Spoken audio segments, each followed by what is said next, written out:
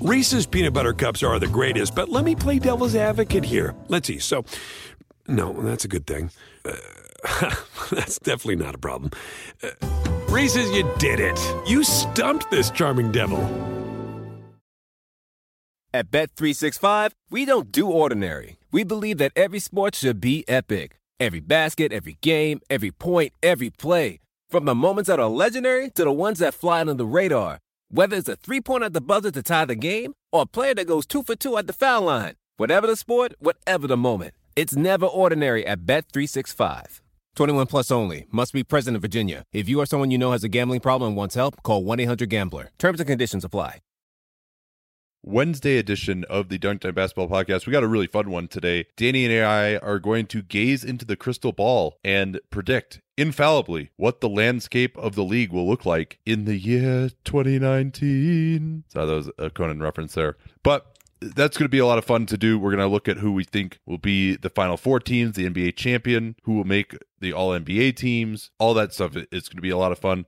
Also got some news to get to, which we will start off with. A reminder that we are sponsored today by Beachbody On Demand, a new sponsor that is a total solution for health, fitness, and weight loss. Text CAPSPACE, all one word, no spaces, to 303-030 and get a full 30 days of access to this entire platform for free. We'll tell you more about that coming up here. So where should we start here on the news, Danny, before we get into our psychic predictions? There are a lot of different ways to go with this. I think in terms of talking about the theoretical NBA championship, we can start with the report Mark Stein and Chris Haynes had that Kevin Durant is he's on schedule and it looks like he could return before the end of the regular season, which is something the Warriors wanted if his progress permitted it, because in that case, they can kind of work him in during the regular season as opposed to having to do that during the playoffs. Yeah, he was filmed doing a little bit of movement, taking a step into jumpers, nothing lateral yet, had a brace on. Remains to be seen how effective he can be coming back. He probably will have to wear a brace if other players who have suffered a grade 2 MCL injury are any indication. How he'll adjust to that, work back into a Warriors team now that suddenly is playing very well again in his absence. All of that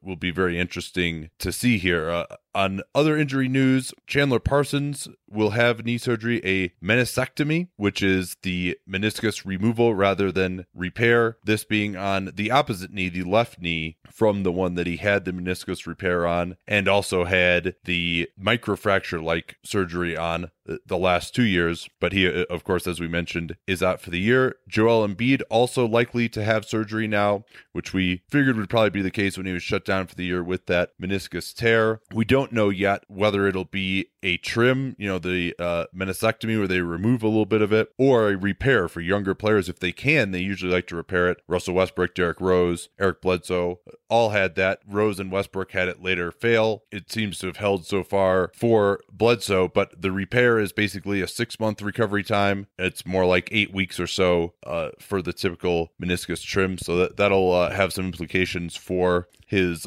off-season training, certainly. Yeah, it absolutely will. And, we kind of always knew that something like this was coming, and it'll be a lot more significant when we know exactly what it is, but still significant. Also, in terms of NBA news, especially considering we're recording this on Wednesday, Robin Lopez and Serge Ibaka were each suspended 1 game for their missed punch scuffle last night. And, that could be significant considering Ibaka is going to be out for their game in Miami, and Miami's another team that's competing for a playoff berth with Chicago. Yeah, Toronto right now projected in a 49-33 tie with the Wizards. We know that they certainly would like to avoid the 4th seed. Those projections don't know that Kyle Lowry is out, but the Wizards actually have really fallen back to earth as their schedule has gotten more difficult and they just haven't been playing as well. The Raptors have been scraping out wins. They had that 15-point comeback in the last 6 minutes of the game, I think, against the Bulls. Their defense has been outstanding since the All-Star break, but it would mean a ton if the Raptors can get that 3rd seed, avoid Cleveland until the conference finals. Although it is not fait accompli yet, the Cavaliers with a much harder schedule than the Celtics, although they do have a 3-game lead on them. What else do we have here? Well, I think we should definitely talk about the passing of Jerry Krause, the legendary executive for the Chicago Bulls, and one of would you say it's fair to call him the architect of their dynasty? Yeah, other than the fact that Rod Thorne, who was the GM previously, was the one who drafted Michael Jordan. And look, Well, he did draft Michael Jordan. He was already on the team. I think it was pretty much assumed that Jordan was going to be the number 3 pick in that draft, 1984. Krause was hired in 1985. He had a number of fantastic transactions, one of which was trading Jawan Oldham to the Knicks, and then he was able to flip another pick to the Sonics to get that number 5 overall pick in 1987 that netted the Bulls Scottie Pippen. That same draft saw them use their own pick to draft Horace Grant, and he then traded Charles Oakley, Michael Jordan's favorite player, by the way, and Krause's first draft pick, was a great steal, for Bill Cartwright, a move that eventually paid off, if not because Cartwright was better than Oakley, just because they needed a center who was a good defensive player.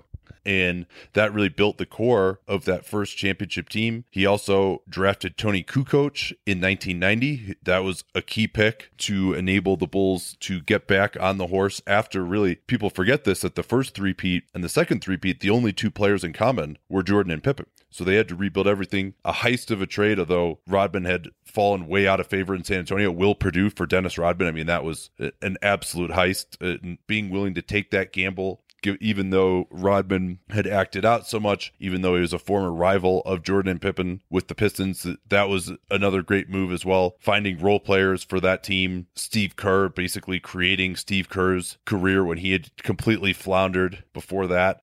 Finding a lot of great role players for even that 93-94 team that Phil Jackson called one of his favorites ever. And Krause made a number of brilliant moves, and you have to wonder that it's just really the interpersonal stuff with him, which, certainly was a big negative, but he was very effective in finding and identifying talent. His portrayal in The Jordan Rules, for example, a book that was very formative in my NBA fandom, was not particularly positive.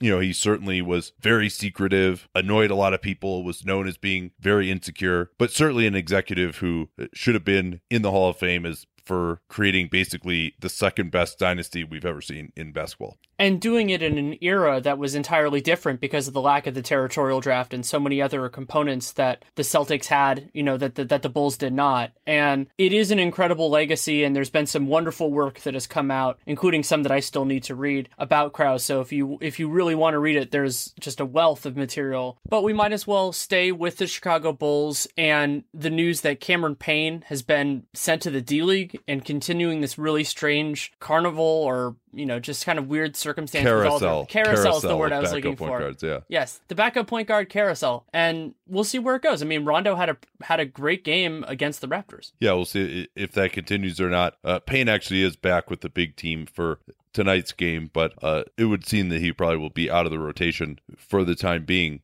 Couple other injuries here. Nemanja Bjelica had a fracture in his navicular bone. That was the left foot injury that he had surgery to repair in New York. We didn't know the specific nature of that. Navicular bone, again, that's not good. That's the Joel Embiid injury. Bjelica not as big as he is, so maybe there's some hope that he could return by next year, but this is certainly a significant injury for him. In the less significant injury division, Danilo Gallinari still out with knee soreness, although Wilson Chandler and Darrell Arthur are back for tonight's game against Cleveland, and we'll see how long Gallo stays out, but remember, he's going to be a free agent, which is something that we can get to a little bit more when we talk about the future later in the show. But you would think that all this time that he misses with these nagging injuries could drive his value down, and not even so much drive his value down as reduce Denver's desire to re-sign him. What else do we have in the injury front here? Jahlil Okafor still dealing with knee soreness, missed their game against the Orlando Magic, and Tiago Splitter was assigned to the D-League. He's still not all the way back yet, but I guess he's making progress. Yeah, again, it never really made much sense that Splitter would play for the Sixers. I guess he has the history with Brett Brown from Brown San Antonio days.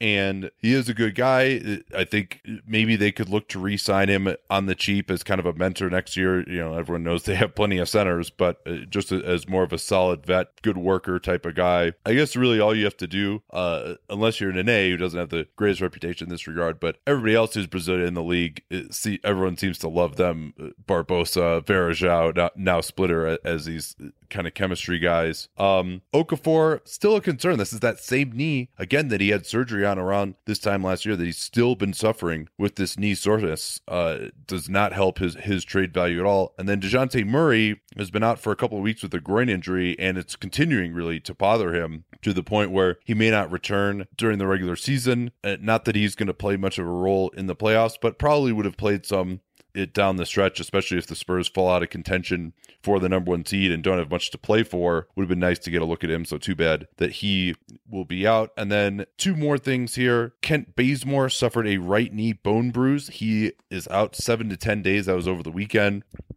The Hawks, though, pretty much locked into their seed, it looks like, so that as long as he can get back pretty soon, and we know that those bone bruises can be tricky, but as long as he can get back pretty quickly, shouldn't be too much of an issue. And then finally, on the signings front, the Lakers have signed David Nwaba, who, interesting story because he actually had to go through an open tryout that he paid to attend to even get into the D-League, was not drafted in the D-League, was brought up from the Defenders. He's an athletic guy, probably not anyone who should be playing a lot of minutes in an NBA game, which makes him perfect for the Lakers. Likely a team option or a non-guarantee going forward for him into next year, but good to see someone like him at least start off an NBA career. So we'll move on to our crystal ball momentarily, but first, this from Beachbody On Demand. You've probably heard of P90X. In fact, Danny, you've done P90X a lot, haven't you? Yeah, I started when I started law school. I'd gotten out of having UCLA, which has a great kind of athletic center, and I needed something that I could do more, like at home because I didn't have enough time to really go to a gym. And I started with P90X then, and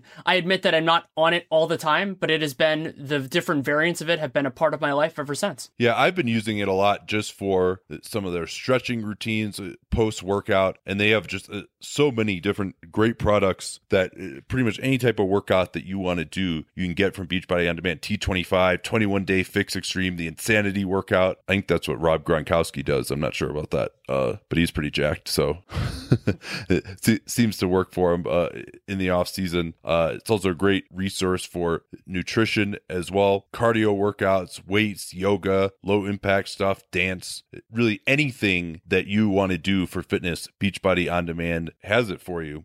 It's also pretty useful if you're a frequent traveler like I am. It allows you to stay on track even when you're away from home. Maybe you're not at your normal gym. You can find something to do that'll be, whether it's a 10-minute workout, 30 minutes, an hour, whatever you want, whatever the situation. If you're trying to stay in shape, Beachbody On Demand is a great resource that already has almost 1 million members.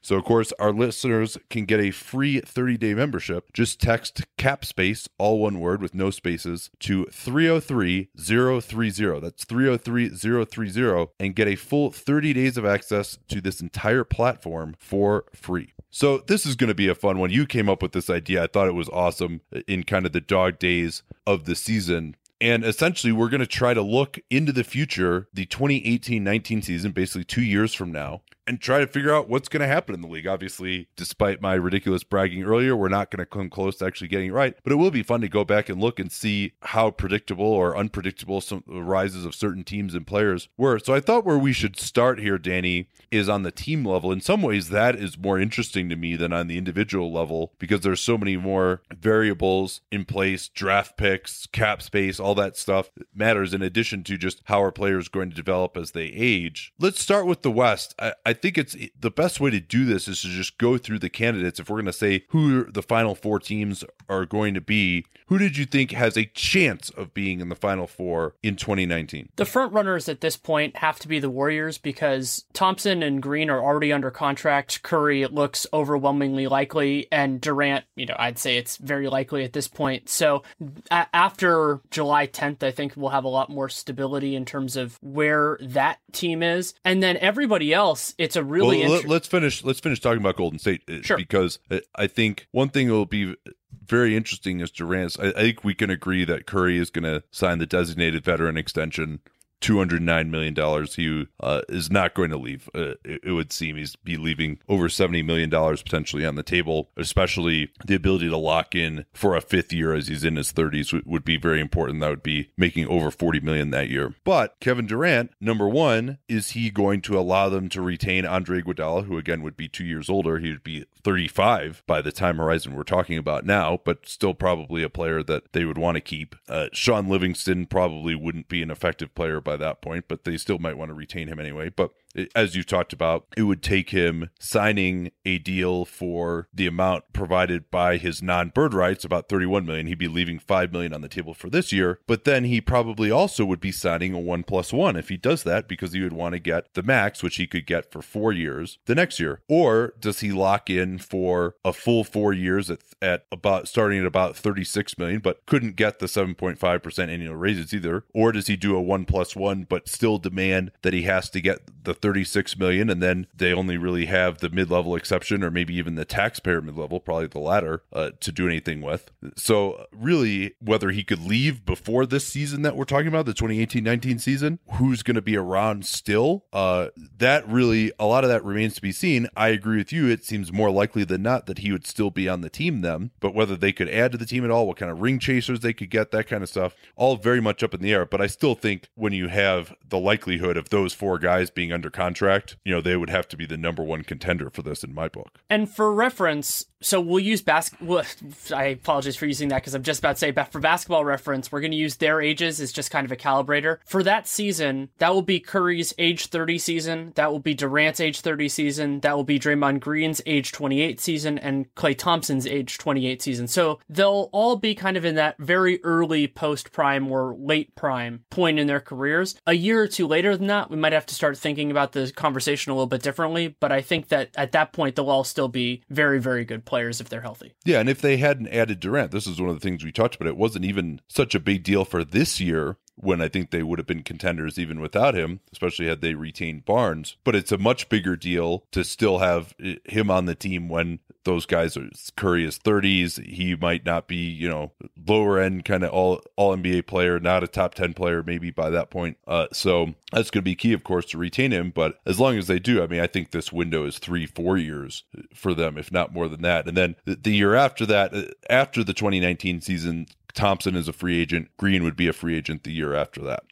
So the other one that I thought has to be in this discussion for sure is San Antonio, but there are big reasons to think why they could look really good, but there's also a lot of variability because the only guy that we really can assume is going to be on their team in the 2018-19 season at this point would be Kawhi. And Kawhi becomes the part of a story as I was going through contracts and going through all this that's fascinating, because what happened is there is this weird batch of players that are all going to be unrestricted free agents for the first time after this season. So Kawhi is the only stable piece, but he'll be a free agent after that year. And then that will also be the last year after the 2019 season. Right, correct. Yeah. So after this, I'm using this as kind of a potential dividing point, because after this season, so the year we're talking about, this is all fine, but the year after, not only is Kawhi going to be a free agent, but so are Kyrie, Kevin Love, John Wall, like a lot of different guys, because what happened is Wall's class, a lot of those guys the guys who signed a long contract signed 5-year contracts, and then the next year was Kawhi and Love, different contracts, but there was a lot of 4+1s. So those guys are all going to come together at the same time. So this might actually be the last season before the next big sea change. That was an idea that I thought of, but that's why the Spurs are so interesting, is because they'll see that coming, and will they kind of move in the direction of locking up their next core and hope that Kawhi just stays? And that's what I expect them to do, but they're going to have a lot of big decisions to make, and they're going to need to woo some high-end free agents, because we know they're not going to have great picks. Well, Kawhi almost certainly will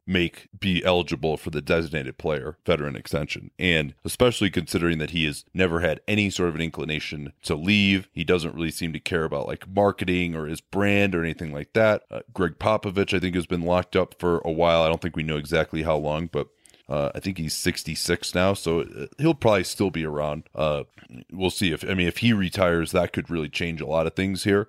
But with that designated veteran extension, I think Kawhi will almost certainly stay. The interesting thing too, you mentioned 2019. 2018 is when LaMarcus Aldridge has a player option for $22 million. Danny Green is a player option for $10 million. If those two guys opt in, they're still looking at about $40 million in cap space, and not really much of a team. But if those two guys opt out, it's basically DeJounte Murray, Kawhi, and restricted free agents Kyle Anderson and Davis Bertans, and we would see Pau Gasol and Tony Parker both be free agents at that point as well. But they could have $75 million in space, and they'd have Kawhi Leonard on their team. They could just remake their entire team if they wanted to. Some of those guys, probably won't get to that point, but then are they going to try to get guys in 2018 free agency, which is not looking like an amazing class. And one of the best guys, Paul George, plays the same position as Kawhi. We know how he feels about playing out of position on the wing. Or would they just kind of try to go the short-term route, stay competitive, and then, as you mentioned, really be more of a player in 2019 as well? So, but this is the biggest thing to me is Kawhi Leonard, of all the players who we're talking about as being a top 6, top 7 player in the NBA, I mean, I think that's really the tier right now is the top 6. Kawhi is the one who will still be in his dead bang prime 2 years from now at age 27. The rest of those guys are going to be late 30s at the earliest, or I'm sorry, late 30s, late 20s at the earliest. So, or 30, like guys like Curry and Durant are. So, and you talk about the amazing coaching they have and the strength of the organization. I think you would have to assume that they'll be right there. But who else would you have considered as even a possibility in this analysis? The 3 other teams that really stood out to me that have to be mentioned, one is the Houston Rockets. They'll probably have a pretty similar team. Like, they'll have all of the good players they have now, but they actually could clear space on top of that. I think it's about $20 million if they really wanted to. They could lose players like Trevor Ariza, but they could also replace Trevor Ariza, maybe upgrade on Trevor Ariza. They're number 1. They're not in any order. Minnesota, just because Karl-Anthony Towns is ridiculous. Andrew Wiggins has a sky-high ceiling. I think Thibodeau's a very good coach, and if they can improve defensively, that will really help.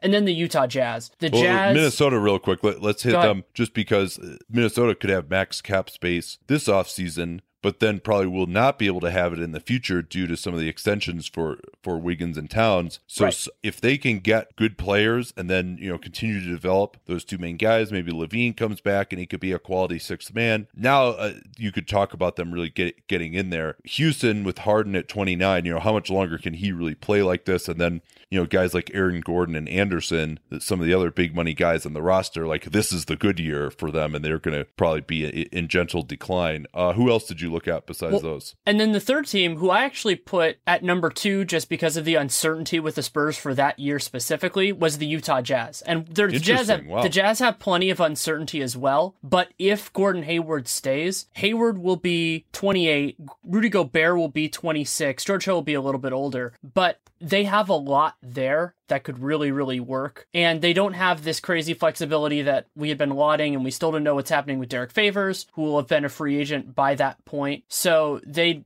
could go in a couple different directions. But I think if you were to tell me that they have, especially Hayward and Gobert, and then they have very few bad contracts, maybe Exum has become something at that point, I could see them being a very, very good team. Yeah, Rodney Hood will be 20. Yeah. He'll be 26. So yeah, they have a ton of talent, and I just feel more comfortable with the idea that they'll be there. There's certainly a chance that the Spurs are better, but I think they have more variability. And even if they lose... Oh, see, I disagree with that. I think as long as they have Kawhi Leonard, who we're almost certain is going to be there, and Pop, I think that, yeah, there's some uncertainty around him, but Kawhi Leonard, and you'd be shocked at this point if it weren't, unless it's an injury-related issue, for him to not be a top 5 player in the league at age 27 that year, whereas Gordon Hayward could very easily leave. Hill could easily leave. Maybe they just don't have anyone at point guard. Gobert is expensive. It's really, they won't be able to find a way to replace. I mean, because if Hayward leaves, they're completely out of this conversation. I think that's true. The chance of him leaving is greater than San Antonio not being able to put a quality team around Kawhi Leonard. Yeah, I just think the Spurs might not prioritize that season. So when I'm looking at that's certainly true. I mean, and I'm saying, I think San Antonio probably has the highest floor of any of these teams that we're talking about. Oh, absolutely. State. Oh yeah, that's what Kawhi does. But Kawhi is such a massive factor there. And then ceiling, though, we'll see what San Antonio does, but it's going to be hard for them to add talent this coming year. And then after that, certainly they, depending on how they want to manage the roster, they absolutely could. So was that the end of the list for you? Those were the teams that were in heavy consideration. The other ones that I had kind of on the edges of it were Denver and New Orleans. Denver, they're really, really young. Nikola Jokic is awesome, so you could see a series of different ways. I'm still a little bit skeptical that their defense will get to the point where they can really be the second best team in a conference. I think they'll be in the mix, but they also have a lot of resources. And then New Orleans, just because of the idea that if Davis Cousins works, it's game changing, and they could be amazing. Yeah, I mean, those could just be 2 top 10 players in the league on the same team, So, if they get it together. Cousins will be 28 and AD he'll still only be like 25 amazingly that season. Now, do I have a lot of confidence in them to put the pieces around them? I mean, I think it's much more likely that Cousins isn't even on the team than that they are even a top 4 seed in the West that year. But you have to consider the possibility with those two talents on the same team. And then Denver, you mentioned that Jamal Murray, what we think of his upside. I think they're almost certainly going to have a top 5 offense at that point. But, they have Danilo Gallinari. The question with him, Wilson Chandler, a free agent in 2018. Who do they have to come in on the wings? If Gallo leaves this year, they could have $40 million in space. But, what exactly are they going to use that on? How do they get better defensively? Find a two-way guy on the wing. Memphis, clearly out of it to me, and the Clippers, both of them, they're just going to age too much and don't really have any kind of flexibility to add new talent. So I would say that neither of them is in consideration for me of making a conference finals in the 2019 season. And Oklahoma City's in the same boat. I mean, I think they have. Oh, yeah. They have basically the same team they're going to have then, and they will probably get some age-related improvement from the young guys. And Russ, that's about the point where he could take a step down. He'll be 29. You know what, 30. Yeah.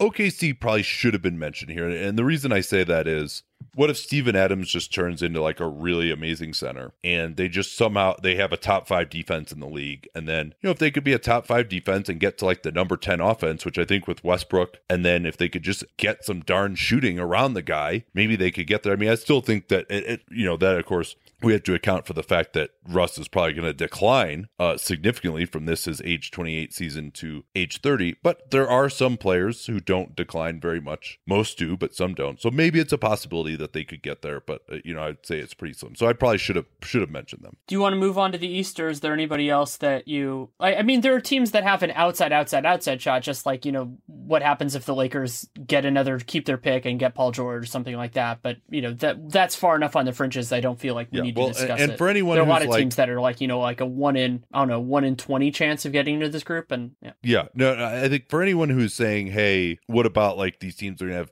high draft picks? Yeah, second year players are almost never that good. Sorry, I'm just not willing to say that they're going to do it on the strength there. I mean, unless maybe a trade is made or something, and then the Lakers could make a trade for a guy, and then they sign Paul George in free agency or something, like maybe they could get into it. But again, I'm also just not that impressed with the organization so far. They got a long way to go to prove it. Let's look at the Eastern Conference. This will be a fascinating year for the Eastern Conference because, as I said, it's the last year that Kyrie and Love are under contract. So I think Cleveland will be very good, but I actually put them behind the Celtics because the Celtics they're the mystery box. They could do so many different things. That will be the season after Isaiah Thomas and Avery Bradley are free agents. Who knows what's going to happen with those guys? But just having 2 more Nets picks, having a bunch of cap space, having a lot of talented young guys, I think that's the year where their expected value overtakes Cleveland's. Yeah, it's all theoretical for the Celtics right now. If they just use those 2 draft picks, I don't think they necessarily do overtake Cleveland. I mean, LeBron, he and Jordan are probably aged better than any 2 players in NBA history right now. So, I do think he's going to be on the decline. And certainly in the regular season, I would say that the chances of Cleveland getting the number 1 seed that year are pretty low. They're not going to care at all. Yeah, considering they're 22nd in defense this year, and don't really have a ton of ways to add like great defensive talent to the team. I mean, they'll probably get another center who can play by that point. Just by using like the mid level or something. But for Boston, their cap space this summer and then potential trade targets with the 2017 pick or the 2018 pick. I think even more likely that 2018 pick would be traded than maybe 2017. And we'll see also what number picks those end up being, is another really interesting question. But just when you consider all those resources available, I think Isaiah Thomas may decline. He might not even be on the team. Although, that's another question too. Like if it's more likely than not that Thomas won't be on the team at that point, can you really say Boston? But this Boston pick in a lot of ways is even more about how underwhelming the rest of this field looks in the East, and even Cleveland, right? You say, hey, LeBron's gonna be 34, like Love has struggled with injuries, like he's gonna be 30. Is he really gonna be any good anymore? Like, how are they ever gonna stop anybody? Like, is Kyrie really gonna get that much better to pick up the slack from Love and LeBron's decline? They can't add any talent. If they're in the West, all those would be major concerns. It's just none of these teams really scare me at all coming up behind them. I mean, there's a lot of teams that have possibilities, but no one, I mean, even on the I wouldn't say that there are any of these teams below Boston and Cleveland that I think is even going to be as good as like Minnesota's going to be in 2 years. I think Milwaukee could be. They have with Giannis and Chris Middleton. I think like where's Middleton's free agency? Is that he'll be on the team that year and then he has a player option. I believe that's right. So they'll have Jabari, Giannis, Middleton, and they already have a lot of their depth pieces under contract. Toledovich, Dellavedova, John Henson, Thon Maker, obviously. So I could see them having Minnesota's kind of upside, especially I think the Giannis Towns comparison is at least they're in the same ballpark. So I think they could be. And then the other team that gets in that conversation, but they have a way lower floor is the Sixers, just because the Sixers have a lot of ways to get better, but they need to get a lot better. Yeah, I mean, when you're talking about Embiid, Simmons, like both injuries, we don't know exactly what they are. They've got this $50 million in cap space this summer. They could have the Lakers pick. They could have their own pick. They have this 2019 Kings pick that if they start to get good, maybe they could flip that for something really awesome. Spoiler alert, I expect that the Kings will not necessarily be out of the morass by 2019. So yeah, I think with the Bucks, I don't believe in their coaching. I would imagine that kid would be gone by then. But if they make the playoffs, maybe they feel like they can't move on from him. I'm still not a huge believer in him. Jabari, no idea where he's going to be at by then. I mean, that 18-19 season will be his first fully healthy season back if everything goes right, which we don't know. Maybe he could just get injured again. Their cap space don't really look like they're going to have a ton in terms of options there. Maybe they could add one more depth piece, but that's probably about it. So, I mean, they could definitely get there. Maybe Giannis just continues to grow and Jabari comes back strong and Malcolm Brogdon and Thon really, really develop more. Thon is kind of I think really the missing piece wild card there. If he really becomes the starting center that we hope he can instead of, by the way, the amount of times that he's been getting Keith Bogans has been unbelievable lately. Like, it's just the ad hoc nature of kids coaching is so hilarious. I mean, like the fact that you would start someone that you take out 2 minutes and 48 seconds into the first quarter and not because of fouls, just start Greg Monroe.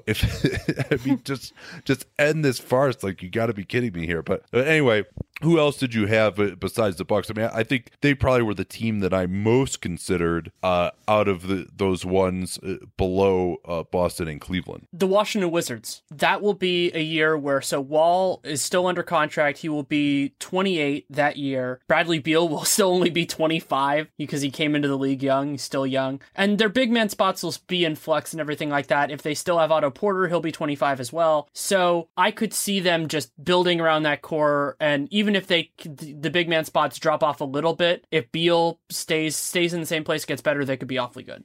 Yeah, and Porter, of course, is going to get maxed out. So they're going to be trying to avoid the tax. Like, this is their team, basically, unless they trade away some more draft picks. Which they could well do to try to pick up some more depth. But they'll still have Markieff Morris under contract incredibly at $8.6 million. I mean, how long ago does it seem already that he signed that 4-year, $32 million deal with the Suns? That'll be the last year at Gortat. They'll still have another year of Mahimi. Maybe they'll bring back Bogdanovich as well, although he's a little older. Perhaps Kelly Oubre as a fourth-year player can develop a little bit. So they have some ways to improve a little bit. And with those two guys, Wall and Beal, both still being in their prime, I think, they've got at least, a pretty high floor, unless the injuries hit. So yeah, and then the other team for me was the Sixers, and we already talked about them, so I don't think I need to talk too much more about them. All right, so I thought actually that more teams needed to be considered because nobody's good enough. Right, exactly. Like, it's not, I think it's, the second best team in the East. I mean, the best team in the East this year is going to win 53 games, and I'm not sure that Cleveland, it looks like they're going to be better. Boston, maybe they will, but we don't know for sure. So with all that level of uncertainty, you have to consider even a team like Detroit. A team that until Reggie Jackson had such a miserable year this year, and Drummond is kind of stagnated. But I felt like coming into this year that maybe if everything goes right, that could be a team that would win in the low 50s once all their young talent really reaches its prime, which it would be at that point for them. Indiana, of course, Paul George would have to return. They've got a lot of downside with that team. But maybe they could just fix their bench, and Miles Turner will get to be really good, and they find a point guard somehow. Like, maybe it could happen for them. I doubt it. Maybe even Toronto, just some of their young guys continue to develop, and Lowry and DeRozan still are okay, and just they could still be hovering around 50 wins somehow. Their defense could be a lot better. They re-sign Ibaka, and he actually is 27, not older as people think. Miami also perhaps a threat. I mean, consider that they're a 500 team that could have max cap space. Maybe they get somebody really good or someone who develops. I don't know who that would be necessarily, but they have great coaching and a great organization, and so that's you have to consider them just due to that flexibility. But again, I mean, well, and they're a destination too. Like, that's the other. Yeah, right. And unlike some of the other destinations, New York, they actually have the cap space to make a difference. So you could see a circumstance where things just fall into place for them. Not to the degree that they did in 2010, but they're in that conversation. And we don't know what's going to happen with the Clippers. The Clippers could be in this too if they blow it up. But if they blow it up, they're not going to be good by this point. No, I agree with you. All right, we'll talk about some more crystal ball here, who we think the two worst teams are going to be. We got some very interesting candidates for that as well. But first, this from Coca-Cola and Powerade. If you got a couple of buddies coming over for a big game, you're all pumped because it's going to be a good one. But what if your friends get thirsty and you have nothing to give them? Do yourself a favor, get ready for tip-off by picking up a 6-pack of Coca-Cola and an 8-pack of Powerade at Walmart. And while you're at it, you can also pick up some great stats and pointers at coke.com/alwaysready. That way you'll have some NCAA March Madness knowledge to drop if things get quiet, or if your team gets blown out and the room fills up with awkward silence. You can at least discuss exactly how it is that your team is getting killed. Either way, swing by Walmart, get everything you need to watch the game with friends and family. Enjoy the dance, gear up to watch all the games with Coca-Cola and Powerade from Walmart, and get in on the March Madness action by visiting coke.com/alwaysready. That's coke.com/alwaysready. NCAA and March Madness are trademarks of the National Collegiate Athletic Association. All right, who's going to be really bad in 2019? The front runners here have to be the Brooklyn Nets. The Brooklyn Nets will have their draft pick for the first time, so it's a year that they actually have the incentive to tank for the first time in a little while, and that happens to be the same year that Brook Lopez will have been a free agent and Jeremy Lin will have had his player option, so who knows what he's going to do. So they will have a ton of cap space, but it would be wise for them to use it for rentals and flyers as opposed to spending it and worsening their own pick like the one time they can really get better. Yeah, I mean, even if they retain everyone on this roster, that's like a 25-win team. Nobody's going to go there who's really good in free agency. They'll actually have their pick, as you mentioned. I mean, I think that's like a clear one. The second one is tough. I mean, there's a lot of candidates here. I think just the most likely would be Sacramento, just because I am not a huge believer in their management. They don't have a ton of tie-in talent on the team. I do think Dave Joerger can be a pretty decent coach. So there's that. Maybe, and some of these young guys have actually looked pretty good. Buddy Hield's been better than I thought he would be. Skal is showing some signs. Even Papa G did a few things I think that game against the Spurs over the weekend. I mean, not that he's going to be a salvation. They'll have 2 lottery picks, pretty likely, although we don't know exactly where those are going to be this year. But I don't think those players are going to be enough to get them out of the morass. I mean, perhaps the one thing you could point to, Danny, is just not having that 2019 pick at all. So if we're just talking about purely their record, they won't be tanking, so they probably won't be one of the bottom 2. But I would say, we talked about who has the highest floor. I think that Sacramento probably has the lowest ceiling of any team after Brooklyn as of now. Wow, thank you for taking almost all of my notes. I have it that the... Hey, just so the listeners know, you didn't have that in the document these that are my I own ripped off personal, you, like what you wrote down. No, I actually now, considering it, I'm going to read what I wrote verbatim. Very bare cupboard in terms of starting/star talent and tough market to pull free agents. However, they will have zero incentive to tank with Philly owning their pick unprotected. You had not seen that. Yeah, that was what. Yeah. They will have $50 million in cap space this summer, and maybe they'll just try and spend it on role players and some of those young guys develop. And if you had to ask me, I don't think they're going to be one of the bottom 2 teams, but it's just I feel comfortable thinking they're still going to be not going to be a playoff team by that point. Right, because what happens is there are a lot of other teams that have higher ceilings and lower floors, and so Phoenix is a great example of this.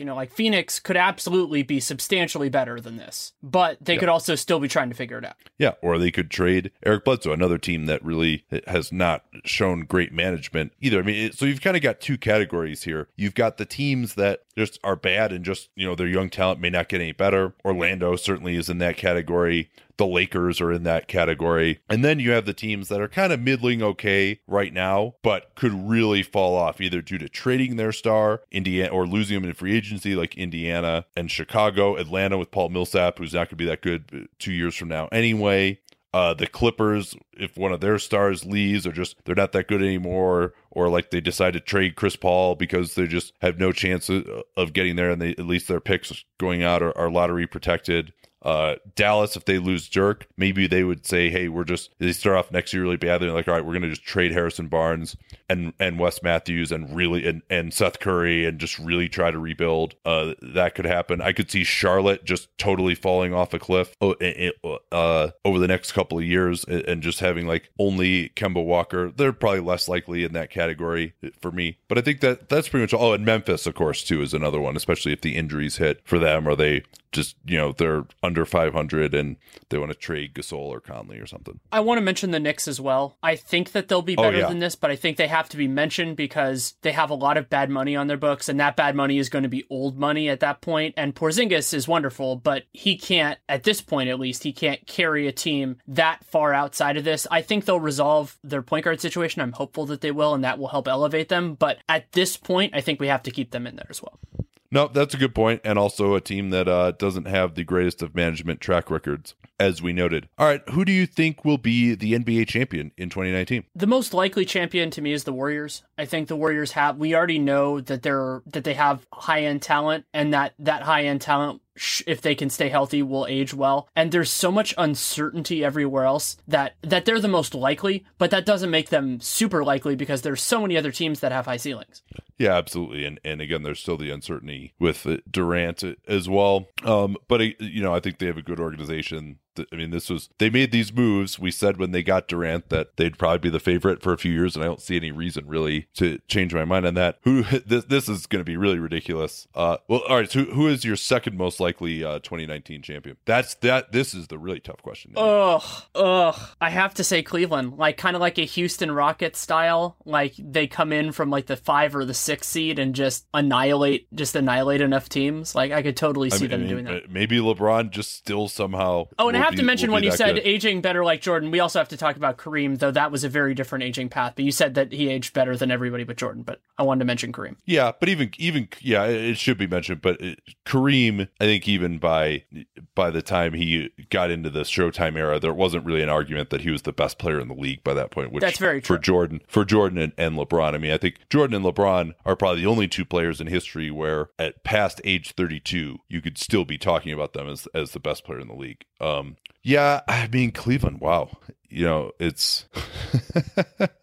I mean, because Boston is just so uncertain. I would say the Spurs, teams in the probably. West, would you say the Spurs? Yeah. But see, they're going to have to go through the Warriors. I mean, I feel like it's like an Eastern Conference team actually has a more likely chance just because, I mean, somebody's going to jump up there. We know somebody is, but we don't know exactly. You mean the exact same way it's been for like the past, since Jordan retired, basically, that just, you have a chance because you're coming out of the East and the East isn't any good? Like, God, it's never going to change. No, because the big market teams have bad ownership. Okay, so a question that you put in there that I think is, do you want to keep going on this? Yeah. Well, no. Were you gonna do Finals MVP? Yeah, I mean that's just gross at this point. But ridiculous. I mean, I think if I'm going to say the Warriors are the most likely champions, I'm going to say Kevin Durant is the most likely MVP. I think his game will age better than Curry's will, and I could see him winning it. And my question I had for you was, I don't know if you have Durant as your number one or not, but I have him, and what I've been thinking about is if I think he will win that Finals MVP, will that be his first one? Yeah. Well, you think coming off the injury, if the Warriors do win it this year, it wouldn't be this year. So I do think he'll age a little bit better than Steph, and I think he's a little bit younger than him. But I would actually say, because of the chance that it could be either Curry or Durant, even though I think Golden State is more likely to win it than the Spurs, I would say Kawhi, because if the Spurs do win it, Kawhi absolutely would be the MVP. That's a fair point. So that's an interesting idea. I had KD, and then I thought about it a little more. I was like, nah, probably it should be Kawhi, and that'll set segue into who I think will be the overall regular season MVP. I think that will be Kawhi Leonard at age 27. Certainly a great case. I mean, he's an excellent player right now and an MVP candidate. And while a lot of the other three guys in the conversation this year will all be aging out of their prime, he'll be aging into his. And all of the other players that are below, and there's an incredible group of guys that we'll discuss when we do all NBA teams. But though there was so much less certainty there, I actually went with my most likely MVP as Harden for one simple reason. I think Kawhi will deserve it, but I think Harden will still put up crazy counting stats, and I think he'll win it for that reason. And Kawhi, a player who derives so much value from the defensive side, my instinct is that those players will always be underrated in MVP conversations, and Harden will be 29. He's not. I think that he won't be as good then as he is now, but I still think he's most likely. Yeah, and I think he is someone, too, who, especially now that he seems to have rededicated himself to staying in a little better shape, that, he has so much of his game is reliant on skill and strength that, a little bit of athleticism decline hopefully wouldn't hurt him too much. And then there's also the guys coming up from below. There's AD, Towns, Giannis. Those would probably be the three guys that I would really look at as maybe they could get into this conversation in the next 2 years. I mean, there may be someone that we just don't see coming. I mean, Kawhi, we didn't see coming 2 years ago to be a top 5 player. But I want to say something quick about that, which is this conversation is one of the big things of why that 2013 draft class being such a disappointment really does linger, because those guys are about the right age to start filtering into this, and how it's such a narrow class in terms of impact. I mean, the impact has been guys that were 2014 too. Yeah, I mean, I guess maybe you could say Embiid would be another possibility. Sure. If he really just, but I think just with the injuries, I'm not willing to say this. And also, I'm doing this for who my pick would be too, right? Like as you mentioned, like you think Harden will win it. I mean, where you could do it that way too. I don't think that's any better or worse, but for me, I think Kawhi will be the best player in the league at that point, and so that's why I picked him for who I think will be the MVP. So I think at this point it would be good to kind of to go through all NBA, and the way that I did it was I kind of looked at the ages of the guys that are currently under consideration, and then players who maybe could be there. So do you want to kind of do it position by position, or do you want to do it kind of level by level? No, let's do position by position. Let's start with center, because I think that's probably the easiest. I mean, looking at this list though, man, center could be absolutely loaded. I think that the first team All-NBA for me is going to be Karl Towns. Like, just what he's been doing the second half of the year offensively is just completely insane. I mean, and remember, he's only a second-year player.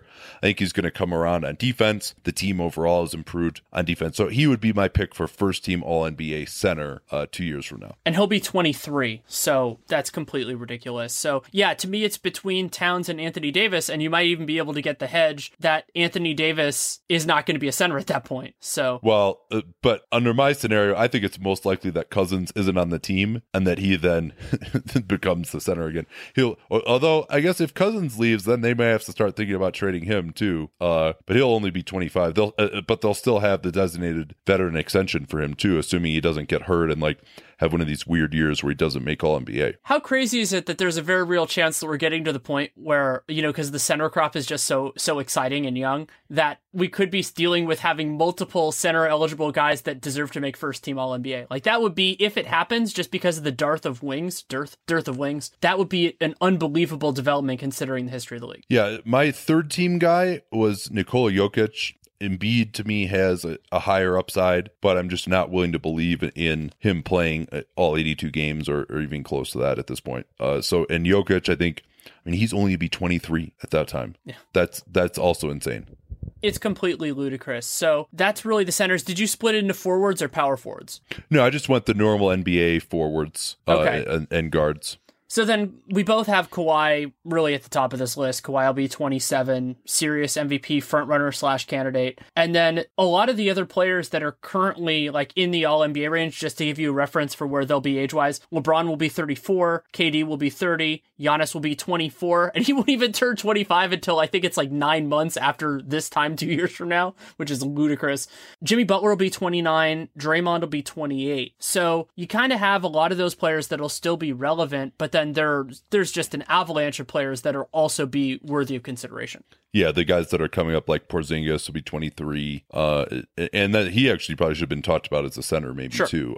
And Cousins only be Paul George and Gordon Hayward will also both be 28. That could be a wonderful year for both of them too, whether they're on their current teams or on different teams. Yeah, I think so. I'll just run through my list. I had Kawhi and Giannis on first team, KD and LeBron on second team. I especially think that like both those guys are just going to not play that many games, not try that hard during the regular season by that point.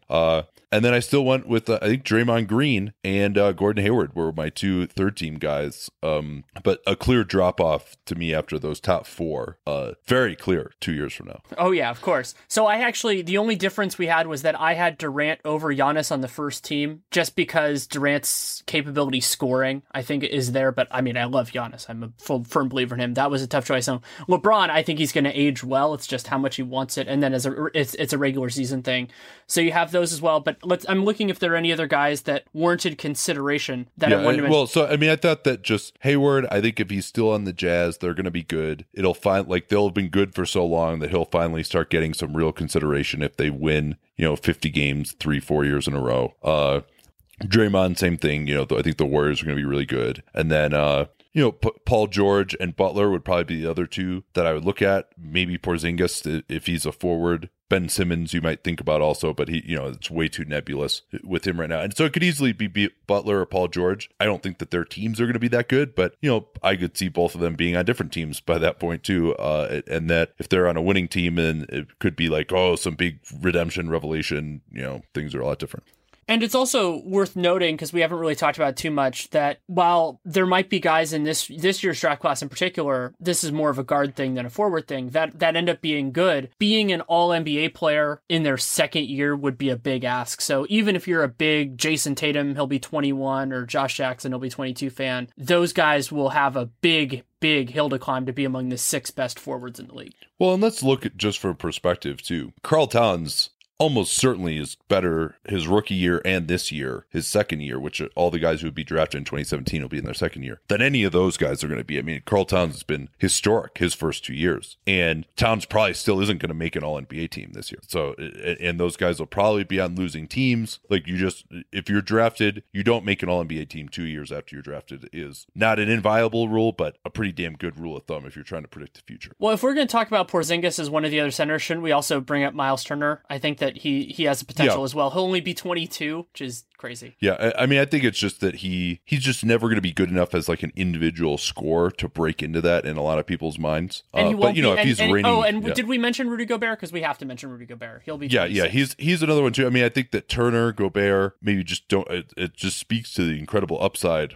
that these centers have. And then also, you probably have to mention DeMarcus Cousins as well. I mean, maybe he'll have a little bit of a renaissance in New Orleans, or, I think he's below Towns already right now. And, the age equation will only continue to shift in Towns' favor. Let's get to the guards, though, because on these I had just no idea, really. I mean, there's a lot of different guys it could be. I think I'm swayed by your Harden argument. I think he probably would still be on there, especially because he's going to be so much of a focus of the team. I think that Westbrook is more likely to decline a little bit than Harden due to his style of play with the loss of athleticism and also being a little bit older than Harden. But, and he also has more miles on his tires. Yeah. And, he could be on a new team in 2018-19 too. Let's not forget that. He could be a free agent. Although, they will have the designated veteran extension to offer him. Yeah. He'll have a very good idea of what team he'll be playing with because it's basically the same team he's playing with now. So, yeah, there are a lot of guys. And it's also amazing that we talked about just the shallowness of the small forward position. I mean, you have the top guys who are incredible, but outside of those, it gets really hard. At the guard positions, it's point guards. And really, that's the main focus. So you have Westbrook, 30, Hart, and then CP3 will be 33. So, I mean, small guys generally don't age that well. Steph will be 30. Kyle Lowry will be 32. Isaiah Thomas will be 29. Dame Lillard will be 28. Kyrie will be 26. John Wall will be 28. And then the young guys will be young. Yeah, maybe Wall would be your next choice there, depending. I mean, I think a lot of it just depends on how good these teams turn out, too. I think. Yeah, for me, it was Wall and Lillard was a consideration between those two. Like, I think that they're both, it's really going to be whoever's in the better situation, and they're good point guards in very different ways, but they could have nice and Kyrie also. I mean, what if Kyrie has another completely ridiculous playoffs and then, starts to get a little bit more defensively, or really becomes the guy carrying the team if LeBron, especially during the regular season. And then you have some of these guys like Beal, Klay Thompson, who I wouldn't say have any chance of making the first or second team probably, but, are good shooters who are going to age well, I think. And they both could be on very good teams as well. Not really a ton coming up out of the guys who, because all of these guys pretty much are ones who at least would be in consideration for All NBA now. I mean, Isaiah Thomas might be another one too, but that'll be his age 29 season. Rodney Hood will be 26. I still love Rodney Hood. Wiggins will be 23. Yeah, I mean, he's the one, and he might also be considered a small forward by then too. I mean, of the guys who are not like really good already, I mean, you could even say that Wiggins is getting close to there with the amount of points per game he averages. Some people might say that at least, but really Jamal Murray, Wiggins, and Devin Booker were the only three guys who aren't really good already that I could come up with as like, maybe in consideration for this. Yeah, and I put on my list, I included Markelle Fultz and Alonzo Ball just on the outside chance, but again, it's the same caveat we put on before. So who was your first, second, and third teams then? I don't think you actually said. Okay, first team, Harden, Curry, Durant, Kawhi, and Towns. Oh, no. I'm talking about just for the guards. I think we did the other ones just for the guards. Harden, Curry, first team. Westbrook, Lillard, second team. And then, just because I still love him to death, Chris Paul and John Wall, third team. Yeah, I mean, maybe when is Chris Paul going to ever play a full season, though? I mean, not to say that he might still just be incredibly brilliant. Like, he's another guy who's staved off the aging process incredibly well. If he's the next John Stockton, he's the next John Stockton. Yeah, I think I probably would just go with Westbrook above Curry just because he's going to be the only guy on that team still. And Curry either second or third team. I guess I would go second team with him along with Wall. And then Kyrie, I think, will make it at that point. He'll just have been around for so long on those Cleveland teams and just in people's minds. And then I would go with Lillard, I think would be my last pick there. But again, incredibly difficult. All right, we done here? Yeah, I'll promote that I released the Western Conference over-under update that I did with Arturo Galletti. That's on Real Jam Radio. You can check that out. And then, just have normal material working on it and for Warrior stuff, and then have some sporting news stuff that will hopefully eventually come out. All right, don't forget about our sponsor, Beachbody On Demand. Listeners can text CAPSPACE, all one word, to 303-030 and get a full 30 days of access to the platform for free. We will talk to y'all next time. Thanks again to Coca-Cola and Powerade for sponsoring today's program. Be ready to watch all the games in NCAA March Madness by picking up a 6-pack of Coca-Cola and an 8-pack of Powerade at Walmart. When you pick up Coca-Cola and Powerade at Walmart, you're always ready for tip-off. Plus, you can get in on the NCAA March Madness action by visiting coke.com/alwaysready. NCAA and March Madness are trademarks of the National Collegiate Athletic Association. Reese's peanut butter cups are the greatest, but let me play devil's advocate here. Let's see. So, no, that's a good thing. That's definitely not a problem. Reese's, you did it. You stumped this charming devil.